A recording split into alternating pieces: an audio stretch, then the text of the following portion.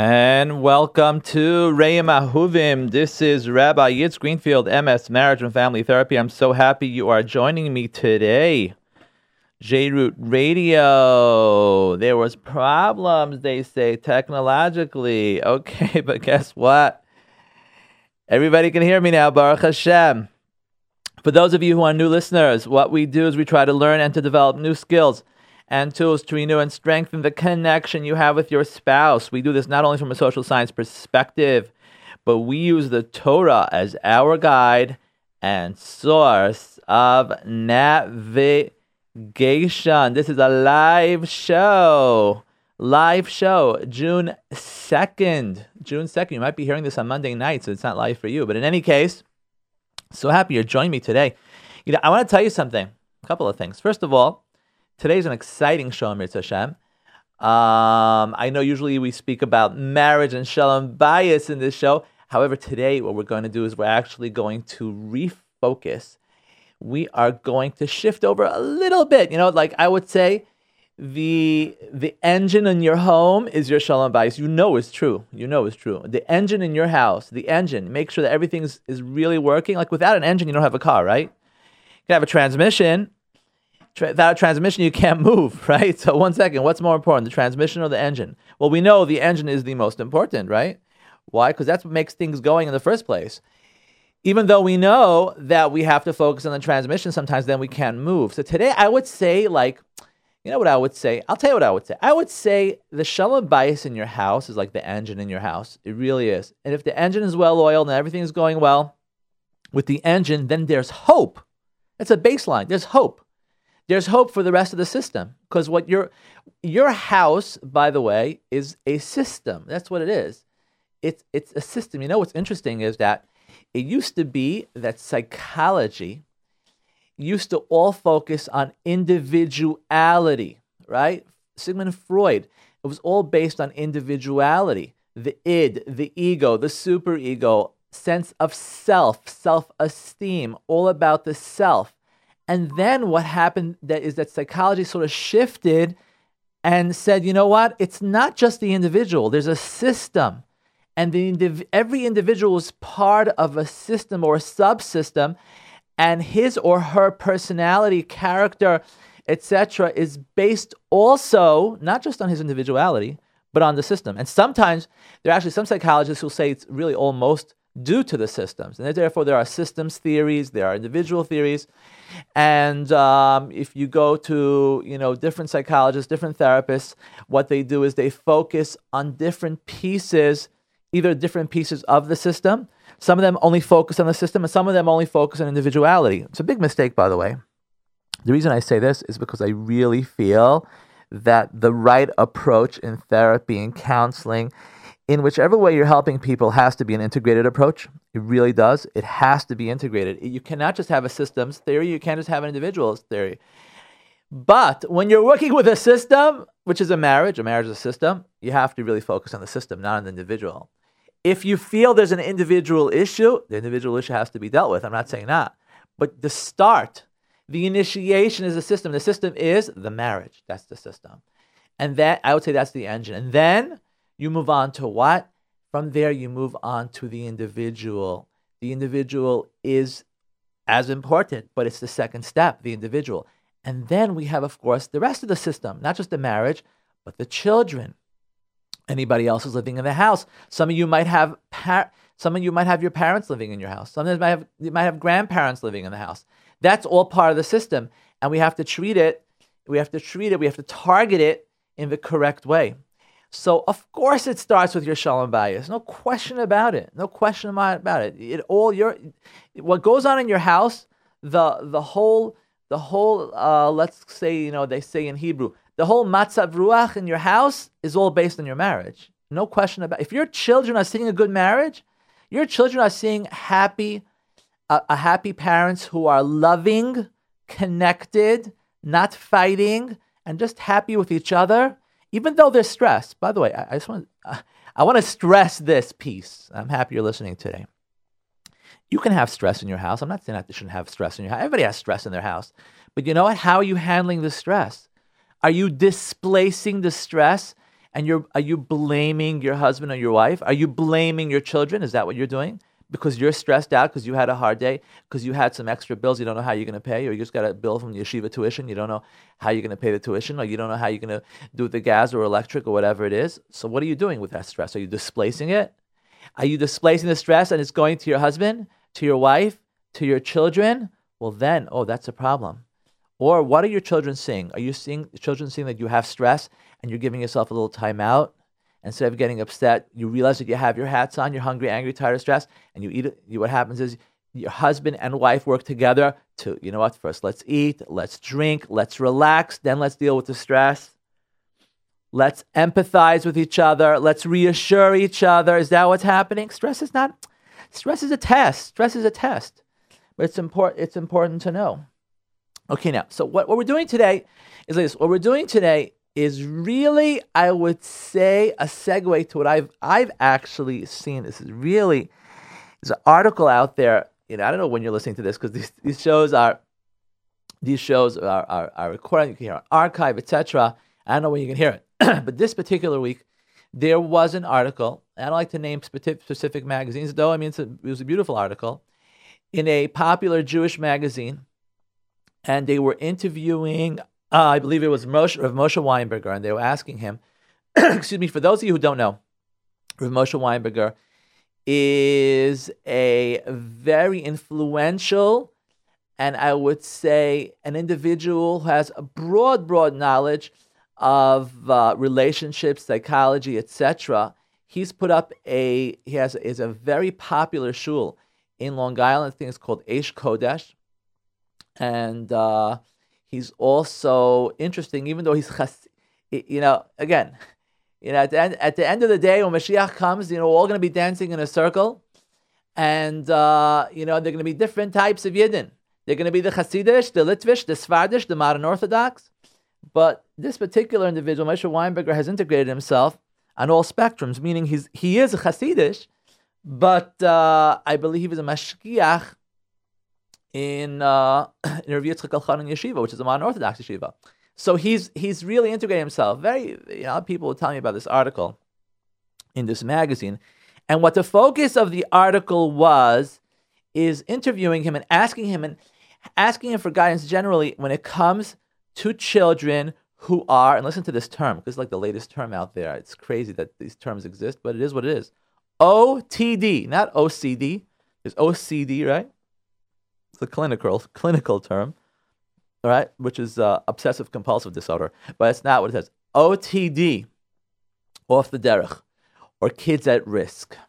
Okay, and this is the article, and I the reason I want to talk about this today is not necessarily you have children who are like this, and not necessarily you have kids who are holding there or children at risk, but it's something that I could say any parent who's listening to me today, if you're a parent and you're listening to me today, or if you're planning to be a parent one day, it's something that's on your heart. I know it's something that you're always thinking about and something that you're concerned about, especially when it's so prevalent today.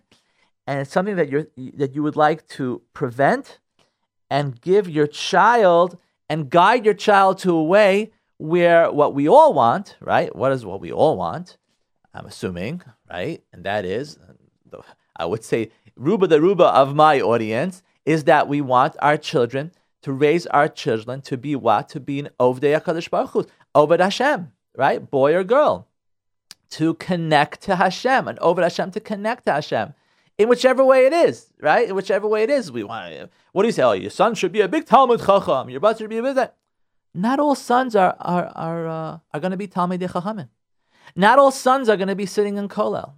Not all sons are going to be Rosh Yeshiva, and that's okay. That's okay because they can be a really good Yid, good Jew, observant Yid, connected to Hashem. They could be working, and they can also be connected to Hashem in their work. Sometimes someone could be connected to Hashem in his work. He has more challenges in his work than sitting in Kollel. So not every child is meant for it. But what we all wanted, we want them to stay within the framework of Yiddishkeit. And unfortunately, some kids are in this OTD or at risk of that. And how do we prevent it? What do we do as parents? What could we do as parents to guide, to help, to do what we can. So I want to start today's class with the following thing.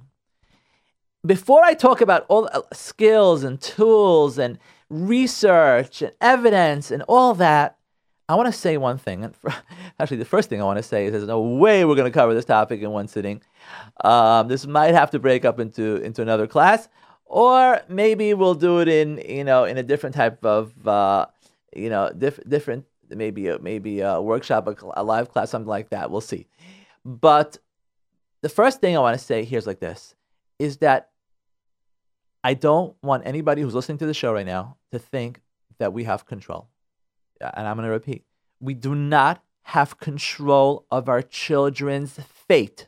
We do not have control on what's going to happen to our children. HaKadosh Baruch Hu gives us these neshamos, and he gives these neshamos to take care of. And I have Baruch Hashem, we have Baruch Hashem, Hodel Hashem Ki Tov. We have such a beautiful audience. I get beautiful feedback. And I know that the age of this audience really varies from young in their 20s to the olders in their to I say 20s. I even have teenagers listen to this. And it's a good thing. It's a good thing. To what? To older people, 70s, 80s. And those of you who are older know that there's a time where our children, who we love so much, we care so much, we moister nefesh from, they leave our house and they're gone. They're not there anymore. First they go to yeshiva, the boys go to yeshiva, maybe the girls stay home for a little bit longer, and then they go to seminary, the girls, and they come back, and we try to get them married, and most of our children, I say most because we have a big problem, shidduch crisis these days, I'm not getting there, but children leave, right? They leave the house, it's gone. What happened to my child? Well, what happened to your child is that your child is his or her own person. We are not in control of our children, ladies and gentlemen. They end up being their own people. These are neshamas that are given to us to guard, to watch, to do what we can, but their bechira is not in our hands. Their influences are not in our hands. And you're going to see soon, a lot of this has to do with influence, not just in the home, but in the rest of the system. What's the rest of the system? The school, that's the next piece of the system. The community, best system. The friends, next piece of the system. It's all connected.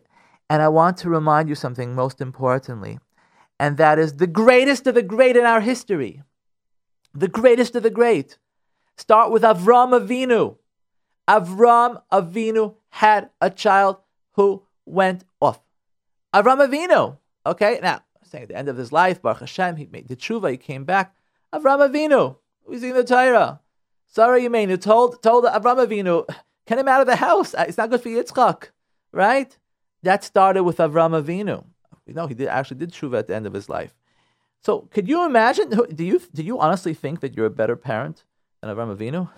Like seriously, Avram Avinu. Do we have any idea who Avram Avinu is? We can't even relate to that word, Avram Avinu. Yitzchak also had a child who went off. Never came back. Esav never came back. Yitzchak, can you imagine, had a child who went off? Esav. The greatest of the great. Stop blaming. Again, we have to stop blaming ourselves many times. And then we go throughout history. If you take a look, David HaMelech had an Avshalom who rebelled against him. Shlomo HaMelech had a son, Rechavam, right?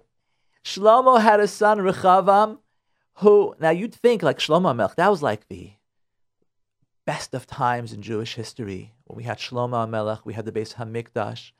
The Jewish people were literally, Shlomo HaMelech ruled the whole world, right? Everything we had at that point. We had everything. And then what? He had a son, Shlomo HaMelech, who was the wisest person. Think about it. Shlomo HaMelech, the wisest person ever. Ended up having a son by the name of Rechavam. And he made a very big mistake, for those of you who don't know this. And that is, you know what Shlomo HaMelech's son did? Think about it. After Shlomo HaMelech, what happened? What happened to the Jewish people? Well, you know what? Let me tell you what happened to the Jewish people. What happened with the Jewish people after Shlomo HaMelech was that Rechavam became the king. And Rechavam was not really sure what to do. He started taxing the people, giving a lot of taxes, etc. And he wasn't sure to tax them more. And they were complaining they're getting taxed too much, that he was being a little too strong with them. And he didn't know what to do. So he went to his advisors to ask his advisors what to do. So first he went to his older advisors, and the older advisors said, don't be harsh with the nation, don't be strict, don't use midas hadin, don't be overly burdening with the nation. If you're going to be overly burdening and tough with them, they're going to rebel. It's not going to be good. So what he said, he didn't know what to do. He said he has to speak to them, speak to the nation nicely, speak to them with love, connect them with love. And don't be so strict with them. And then what Rechavam did, he went to the younger advisors, and the younger advisors said to him, no, you show the nation who's in charge. You're the king. You show them, and you be strict with them, and tax them, and be tough with them. And that's who he listened to. Who did he listen to? The younger ones. Unfortunately, a lot of people listen to the younger ones these days.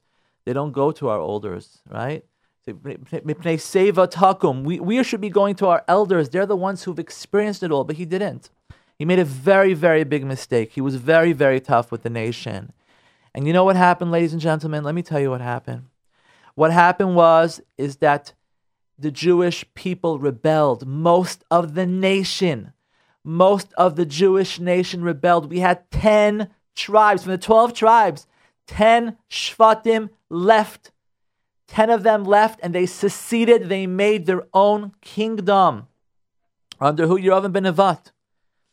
Yeravim ben Nevat was a terrible, terrible king. He was a terrible king. He was a Rasha. But I want to tell you something. Don't you think he started off as a Rasha? No, he didn't start off as a Rasha. He was tested. So first of all, I want you to think about what I just said, and it's very interesting. Rechavam, you know what was the start of the end? The start of the end with Rechavam, the son of Shlomo? I'll tell you what was the start of it. He was tough. He decided he's going to be tough. He's going to control the nation. He's going to show them what to do. Unfortunately, we're going to talk about it very soon. How many of us in our homes with our teenagers, that's what we're doing. Well, I'm going to show you. That's what you're going to do, and I'm going to show you what I'm going to do. And I'm going to show you who's in control. That doesn't work. It hasn't worked in the past. Definitely doesn't work today. Next, Yeravim ben Nevat. He became the king of the 10 Shvat and 10 tribes. He knew he's going to have a problem because Shalosh Regalim, what's going to happen is the Jewish people used to go to the Beis Hamikdash. That's where everybody went, to the Beis Hamikdash. Yeravim ben Nevat realized he has a little bit of a problem. Why? The problem is is interesting halacha when it comes to the Beis Hamikdash, that only someone, you're in Beis Hamikdash, you're standing in the Beis Hamikdash. Only someone, a king who's Ben David, is allowed to sit in the Beis Hamikdash, but not someone who's not Ben David. And he knew he wouldn't be able to sit. And he was scared that he's going to lose his throne. He was scared that he's going to lose power. He was faced with we can't relate to his challenge. But he made a terrible, terrible, terrible mistake. Yeravim ben Nevat. You know what Yeravim ben Nevat did? What he did was, he said, you know what? To the Jewish people, these are the 10 tribes that he was in charge of. He said, forget this Beis Hamikdash. I have a new thing to do. I have a new thing. You know what his new thing was? Yeravim ben Nevat, let me tell you, his new thing was, instead of going to the Beis Hamikdash, what you're going to do is you're going to worship Avodah Zarah. And he put up 2 big Avodah Zarah. And he had the people where, now, me and you talking to this about on June 2nd, 2016, or whenever you're listening to this, it's hard for us to relate. What do you mean? You're going to bow down to a gold statue? Well, it's a tremendous, tremendous Yetzer Hara that we don't understand. We have our own Yetzer Haras that we don't understand, right?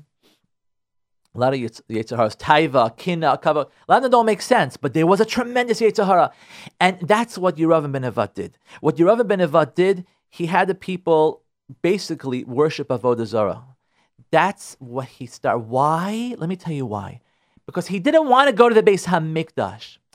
And if he had such a big problem, let's say he would do this terrible avera of sitting down in the Beis Hamikdash, which was no good. It was not acceptable. But let's say that's what he would do. He instead of doing this avera, he would do this avera, right? And that's what he would do.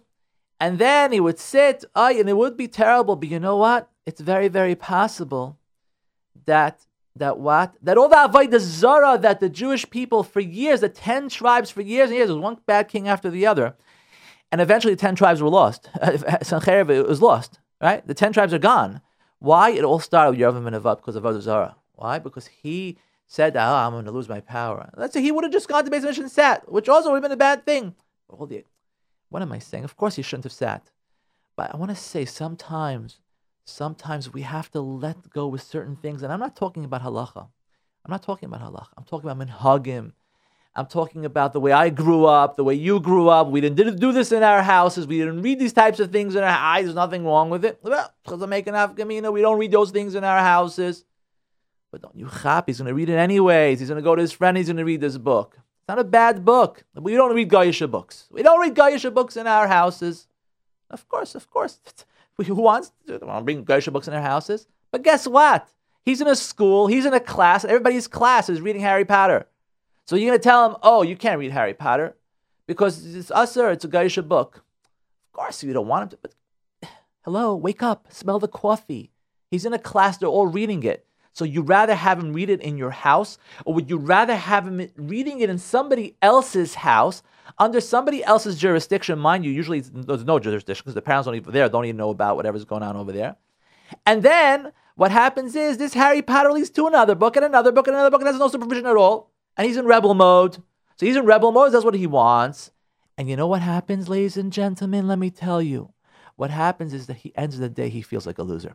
And let me tell you why. Because you think he likes the fact that you don't know what's going on? You think the fact that he's hiding things from you, he feels good about himself? No. It's his self-esteem, but he feels what? He feels tied between the class, all his class who are reading the book, and you who don't let him read the book. And then he fights himself, tries to do the right thing, and then he's just overcome by the Yetzer Hara. Achenvei, he read Harry Potter. Now, again, I'm not saying I know we talk to all sorts of people over here. I realize that. And for some of you hear Harry Potter, you think Achenvei. But what's more Achenvei is what happens after he reads the Harry Potter. He could have read that book in your house, under your jurisdiction, and you would have realized that you've gone through the book, nothing wrong with the book, other than the fact that that's a secular book. And now he goes to the next step. And now he goes and he reads another book that you don't even know about because you have no idea what he's doing. And he's feeling guilty. And he comes home, and you know what he does? He's chutzpahdik to you. And he's screaming at you. And he's arguing with you. And you don't understand, where's this chutzpah coming from? Well, it's coming from same cycles. They're all the same thing. We had it throughout our history. Rechavam, being over-controlling with the nation. Over-controlling. Tax the nation. We're going to be tough with the nation. We're going to do it the way. Listen to the young advisors. And then what happens? We have a Yeravim ben Nevat, Nebuch. A Yeravim ben Nevat, who Nebuch takes him to the next level. Avodah Zarah. Could you imagine from Shlomo HaMelech, years later, like before you go, boo, what do you have? Avodah Zarah. Why? Because we're going to be controlling with you. We're going to tell you what to do, and we're going to show you how to do it. Because this is the way it has to be done, because this is the way it's done in our house, and that's the way it is. And then you have a Yeravim ben Nevat, doesn't want to sit in the Beis Hamikdash. There's a that, shouldn't sit in the Beis Hamikdash, but instead, you know what we're going to do? We're going to have Avodah Zarah. There, wonderful. Isn't that great? No, it's not great. You know what that is? Let me tell you what that is. That's a generation who's more interested in monkeys than they're interested in children. That's, you know what some of you don't know what I'm talking about. That's what I'm talking about. And some of you are going to get upset at me because I don't know who listens to the show. But I will tell you something like this. The Torah says, many times the Torah Chazal speaks about how we have to be very, very careful when it comes to Tzar Balachayim, when it comes to having any animal suffer. We have to be very, very careful not to have animals suffer. Even when we talk about shechita and whatever, the amount of suffering in shechita is minimal. The amount of suffering that the Jewish people ever done to animals, we have to be very, very careful with animals, to feed them first, to give them water first. We have a tremendous respect for Kadosh Baruch Hu's creations, which are animals. Tremendous. And the more sophisticated the animal, the more we have to be careful with. But in any case, be that as it may, meaning, as opposed to a bug on the floor, to a dog, or to a cat, or whatever, right? So I want to start off with that intro, and anybody listening to this to know how important the Torah, the Torah's view, Chazal's view, was when it comes to animals. However, let's just make one thing clear. You cannot compare animals to human beings. It's two different worlds, right? So on one hand, you have human beings. I can't believe I'm actually talking about this. So for me, it's like, what do you mean, davar pashit, right? It's not so pashit. It's not so pashit. Because you can have a human being and you can have an animal. So what happens? What happens is there's a story that just happened recently. And what happened is that there was a family that went to visit a zoo recently. I'm not even sure what happened in Cincinnati or somewhere, wherever it was. And this family went to visit a zoo. So they went to visit the zoo. It was a family and several, I think it was just a mother and several children. And she had some kids. And she had a 3-year-old child with her. She had a 3-year-old child with her who she was watching, the kids, the 3-year-old child. And those of you who have children know what a 3-year-old is. This is not talking about a teenager. We're talking about a 3-year-old. A 3-year-old child, and for a second, she lost sight of the child. How many of you are listening to this and have experienced this, where you lose sight of your child? Where's my kid? Where's my child? But you have a lot of children. Where's my child? You find him. Now, this particular child decided, he's a 3-year-old, please. I'm sorry, I'm getting worked up. It's a wild story. 3-year-old child decides to climb over a fence. Now, mind you, it was a 3-foot fence, climbs over a 3-foot fence because he wanted to go into one of the enclosures of the animals. Which animal did he want to go to see up close and personal? The gorilla. That's what he wanted to see. So he climbs over the fence, a 3-foot fence, and then he walks down. He falls down this moat, okay, and he falls down into the enclosure of the gorilla. So here you have, I think it was like a 500-pound gorilla. I might be making mistakes. I don't know the details, but I can tell you the story is well known. That he falls in to this thing, gorilla. That this gorilla is so powerful that it can just literally, I think I read that it could take one of these coconuts and just crush him in his hands, okay? And now the gorilla sees the child and doesn't know what to do, a little bit overwhelmed, but is protecting the child and taking the child out of the water, is trying to be with the child. And then the gorilla gets a little bit agitated. People are looking at it. The gorilla are agitated, and they don't know what to do. So there's a security team in this zoo. The security team comes to seize this child, a 3-year-old with a gorilla that's holding this child. Now, mind you, we're talking about something called sakanas nefashis, risk of a human life. There's a 3-year-old. You get that gorilla. If that gorilla becomes agitated, boom, it's over in a matter of seconds. And again, no one wants to hurt a gorilla. But I think we all know, but unfortunately people don't all know this, that human life peaks and is above the gorilla, right? Human life over gorilla. Fine. Well, they did the right thing. The security team at the zoo. They saw that the gorilla was getting agitated, or they were afraid that it's going to get agitated. They work with these animals. They know these animals inside out. They work with them all the time. These are animals. So they saw that the child's life was at danger, and they had no choice. And it was in order to protect the life of the child, they shot and killed the gorilla. At first, everybody was talking about this, how, wow, they saved this human life. They made the right decision. The gorilla could have gotten agitated. How would they have taken the child from the gorilla? They said they go inside and say, "Oh, can we please have the child back?" And the gorilla could get agitated and kill the child, 3-year-old. Well, guess what? Guess what happened? There was outrage of what happened. Oh boy, they killed the gorilla. It's not that they were outraging at. You know what they were upset at? The parents. It's the parents' fault. Why didn't the parents watch these children?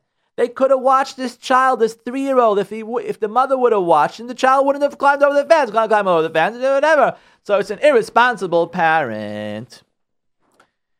Is this the focus? And then there are those who say you shouldn't have shot the gorilla. You never know, and that, the poor gorilla. So it was outrage, complete outrage. And there was so much outrage that the police actually took this seriously and started investigating the mother. Okay, why is this frustrating me? Let me tell you why this is frustrating me. Because those parents who have children, especially those of you who have 5-year-olds, 3-year-olds, younger kids, you know exactly how those children, that you could lose, the second you lose those children. When you're going to a zoo, you have to be worried that your child's going to climb over a fence and end up by the gorilla?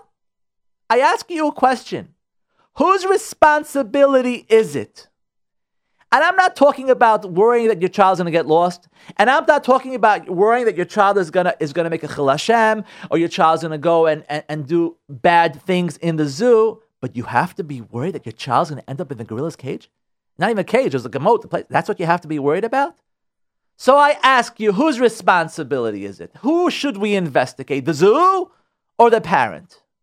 The zoo or the parent? What did the child do? He climbed a 3-foot fence. Whoa, 3-foot fence and a moat. He dropped in the thing. Again, I'm not saying it's the zoo's fault. I'm not blaming anyone over here. I'm so perturbed by the outrage that everybody has towards the mother. What did she do? She lost a 3-year-old child that climbed over a 3-foot fence. So we're going to blame the mother right now? Is that what happens when we're at the zoos? We really have to be worried that our child is going to end up together with the animals? Hello? Whatever happened to boundaries? Well, what happened to today's society? So you're not going to let your child read that Harry Potter book, even though everybody is looking at it again. I'm not saying avad the garet. I'm not saying it's best. I understand 100%. You'd rather your kids not read those Geisha books. I get it. But let's not throw the baby out with the bathwater. Don't cut off your nose to spite your face. What I'm saying to you is, hello, you have to know when to let go sometimes. You have to know when to let go. Same way the people in that zoo knew. You have to know when to let go. There's a child's life in danger right now. Let's stop worrying about everything. We have a child over here. It's being held by a gorilla. It's a true story that happened. You can look it up. And we're a child of the gorilla. But what are we going to worry about? We're going to worry about the child's life. And afterwards, what are we going to worry about? You're going to worry about the mother, or you're going to worry about the fact that the zoo better get to act together. They better put a bigger fence over there because there are children that could go end up in gorillas in a gorilla zone. So what are we worried about? Boy, it's all history. All history because we want to be in control. I'm going to be in control of my teenagers. That's what I'm going to be in control of. I want to read you something over here. I think this is probably the best work ever done on what they call OTD, off the derech children, or children at risk. It's the best that I've seen yet. I mean, you have been better at? No problem. This is actually written by Franach Margolis. Miss Margolis actually spent, I can say, let's see here. She actually writes it here.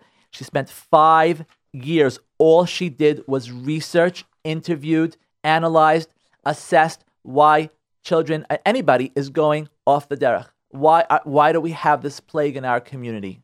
Why do we have people who are going off? Why do we have children who are going off? Why are their kids at risk? Why is this so out of control?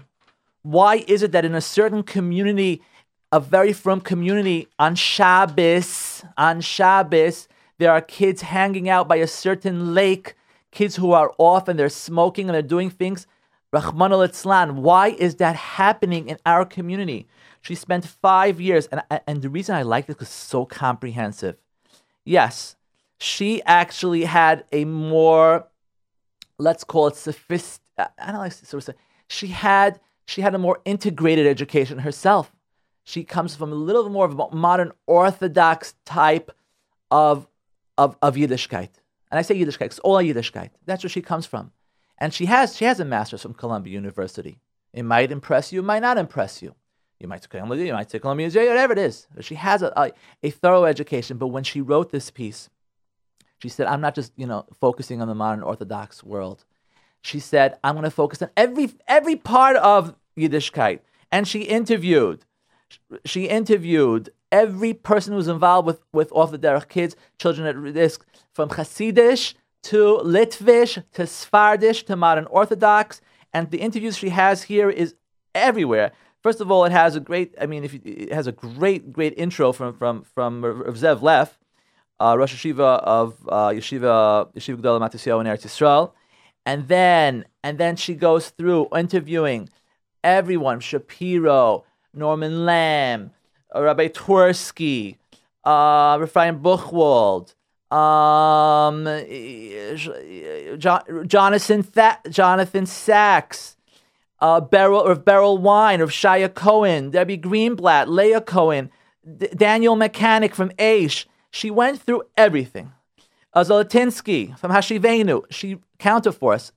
Haguda, Torah Masora, everything. She said, I'm going to do everything. I'm going to research everything and everyone. And what she writes in this thing over here is like this. She writes, and I have to quote this to you because I think this is so powerful. I really do. Someone gave this to me. It was a book of this. Whoa, who wrote this book? Interesting. Oh, this is modern Orthodox books? No. I look at it, I'm like, let me look at this book. And I see, no, she really went through the gamut, through everything, every piece of Yiddishkeit. And she writes like this, after spending 5 years on this issue. I think this is so powerful.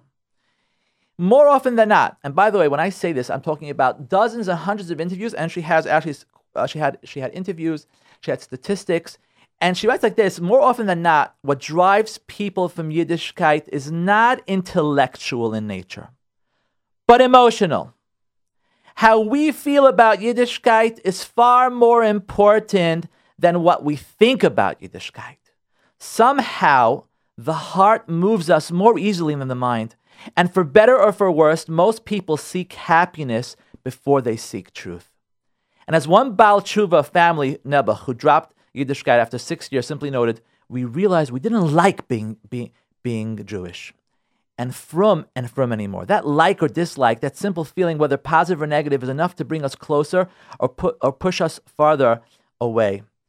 The most prevalent cause of people going off the derech is negative feelings about Yiddishkeit. Most people who she met, have gone off the derech and experienced Yiddishkeit negatively or painfully rather than joyfully and happily.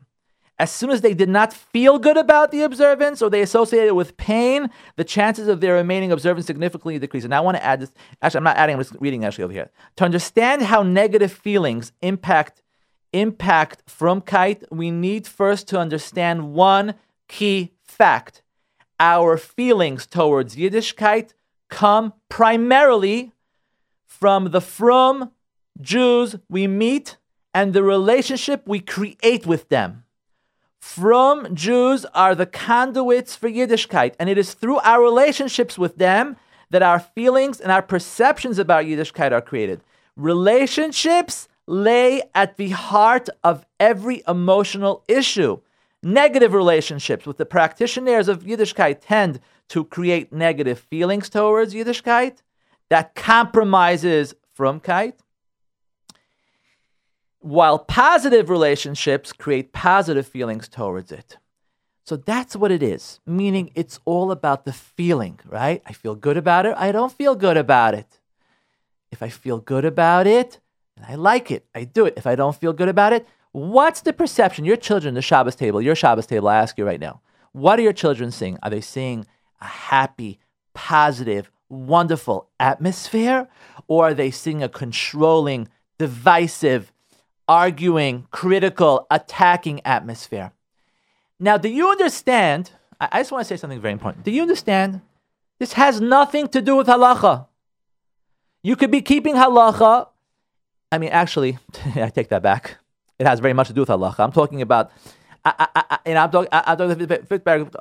meaning you could be mamish say I'm doing zmiris, I'm saying divrei Torah, I'm having my kids sit. When I wash the Tilas Yadayim, I'm washing 6 times. I'm washing every piece of the finger and everything, and I'm mamish being so makbid and everything. Really? Really? You're doing that? And then you're coming to the Shabbos table, and what's the first thing you say to your wife? Instead of saying thank you, you say, how come we don't have this Shabbos? And if your child left the table, you say, Shemi, come back to the table. What are you leaving the table, the Shabbos table over here? Or when one child speaks and the other child decides to interrupt him, you just let it go.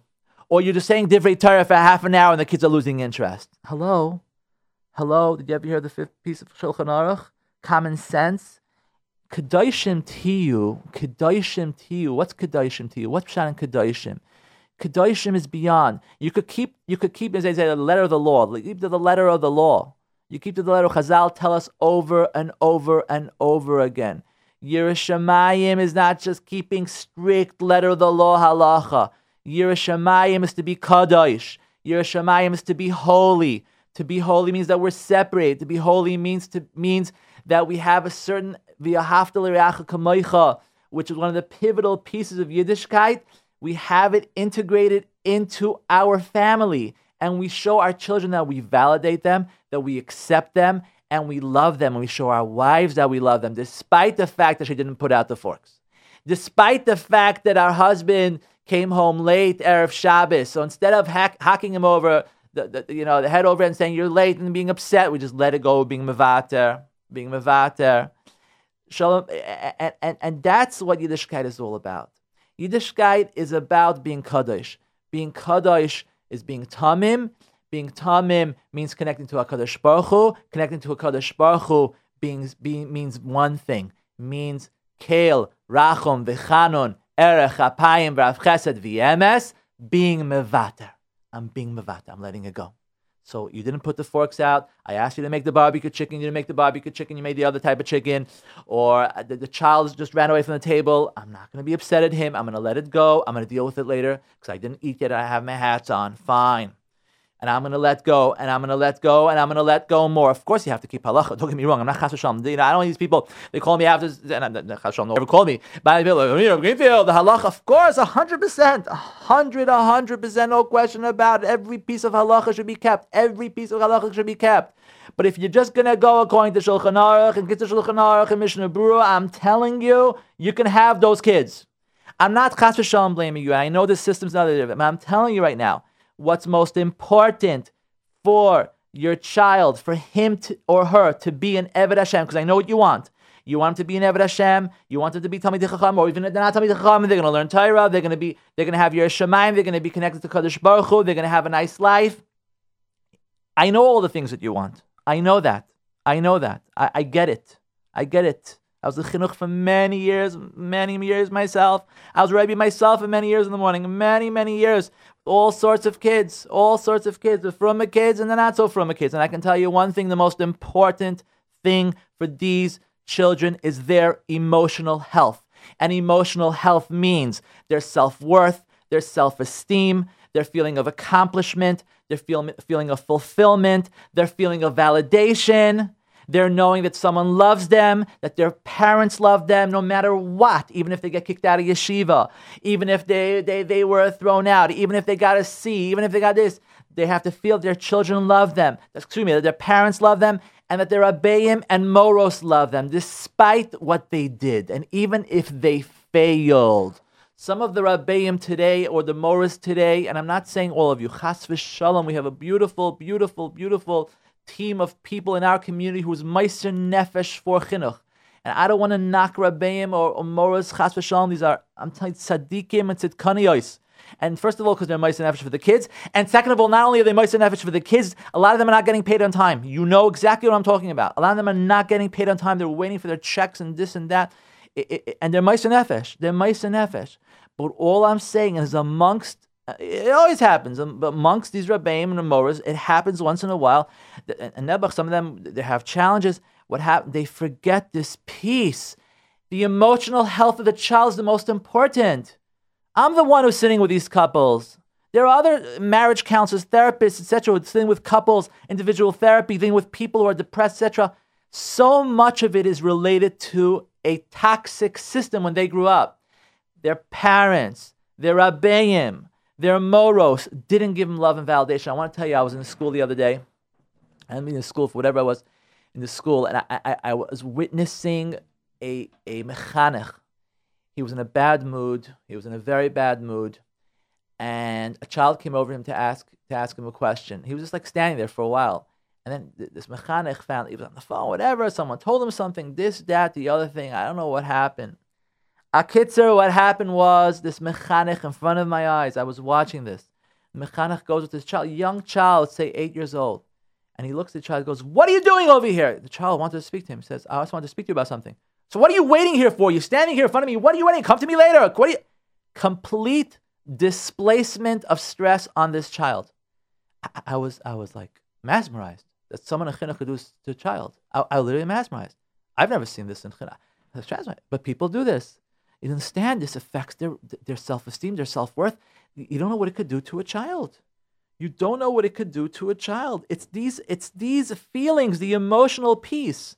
The emotional piece, she writes over here, is that, listen to this, when asked to identify one thing that caused these OTD, I'm saying that term because I've seen it in this magazine, OTD, off the derech kids, what caused them to move away from Yiddishkeit, 44% pointed to from people. It's not everything. It's from people.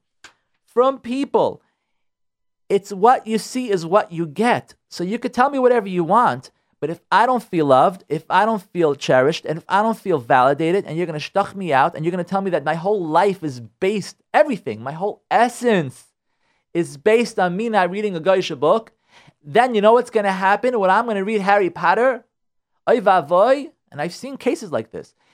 He reads Harry Potter. I'm just giving an example of Harry Potter. I'm just making this thing up, but I've seen similar cases. Hamavin Yavin. And if I'm going to chas v'shalom step over the boundary that you created, mind you created a certain boundary because the Torah didn't create it. You created a certain boundary. I'm not saying it 100%. You have a good reason for creating it. You created this boundary, so I step over that boundary. First of all, what's going to happen is I'm going to feel like a loser because at the end of the day, I wasn't able to control myself, so I actually read a Harry Potter book. And second of all, the next part is not only am I going to feel like a loser, I'm going to feel like a failure. And I'm going to say, you know what? If this is the way people act towards me, and then when the father or mother find out that the child read the Harry Potter book, or the Rebbe finds out that the child did this, that, the other thing, and instead of giving them a einish, right? Because I'm not saying, okay, first of all, I'm not talking about giving an einish for a kid who read a secular book, Harry Potter. You gotta be really careful with that. But I'm talking about somebody who stepped out of the line. I'm saying the child stepped out of the line. I don't know, he ran away from school and he went down the block and he bought himself some candy or whatever it is, or this, that, the other thing, okay? And now he comes back. So what? The first thing is you want to show the child that you love the child. You think no matter what he did, you still love him. You're still machshav him because that's the piece that's going to affect his adulthood. Not the punishment. Like, hello? Not the punishment. And then sometimes you have to punish with love. I'm so sorry that I have to do this to you, but this is the consequence to your action. Yes, we have to create boundaries, ladies and gentlemen. We do have to create boundaries. I'm not one of those that says that everything goes. No. I'm not coming to tell you can do whatever you want. Children have to know that there are boundaries, and depending on the age of the child, the younger the children, the more boundaries that they are. When they get old, the children should be respecting the boundaries that you already set for them while they were younger. You can't impose those boundaries on them anymore. You cannot impose anything on your teenager. Go ahead, try to force him to do whatever you want him to do. You could get it to force him to do whatever you want him to do. You can do that. Oh, yeah. You could force him to go to daven. You could force him. This one girl is writing here.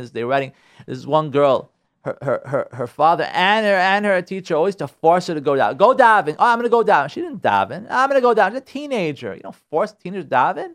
Show the love of davening. Show her the importance of davening. Tell her stories how you've davened and you felt like Kodesh Baruch Hu answered you.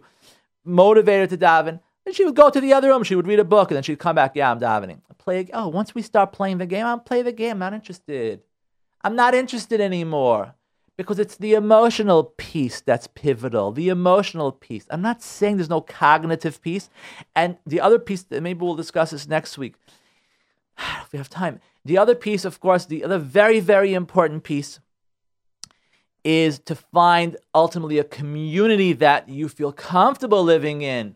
A lot of times we have children who are I'm not saying going off the derech, but they're going off a little bit different. You have Litvish family, you can have a son that's going Hasidish. I don't really see it as a bad thing, but some people can feel like I don't get it. Becoming Hasidish, or Hasidish become Litvish. Or they whatever. They're still Shomer Shabbos. They're still Shomer Kashrus. And they're going to marry, they're going to keep Taras Mishpacha. So the basic things they're still going to keep. By Greenfield, I never thought my child would. Yeah, that's what I'm talking about. My child. This is what I'm talking about. My child. He's Shomer Shabbos and he's Shomer Mitzvahs and he's whatever. Look at him. He's wearing jeans. What? Are you serious? Because you had expectations of your child, because this is your child. This is not your child. This is an neshama that HaKadosh Baruch Hu gave you to watch. And for whatever reason it is, and I'm not saying it's your fault. There could be 1.5 million reasons, plus there's Bechira. So you know what? Whatever reason it is, he decided to wear jeans. He's the older one, he's decided to wear jeans. So what are you going to do? You're going to disown him? You're going to make him feel horrible? Or you're going to accept him? You're going to find a place for him that, you know what, the yeshiva takes jeans. All right, fine. And maybe not. Maybe you won't be able to learn now. Maybe you're going to have to half a day learning, half of this. But I never thought my child, I never thought whatever happened to me. No way. You do this in my house.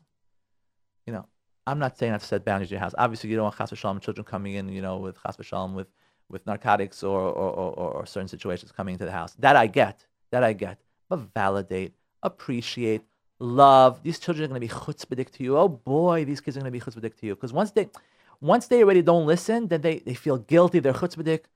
Don't fall for the trap. Show them love no matter what. Show them validation no matter what. Show them empathy no matter what. That's the most important piece. The emotional piece. Don't impose on them. Ladies and gentlemen. Running out of time.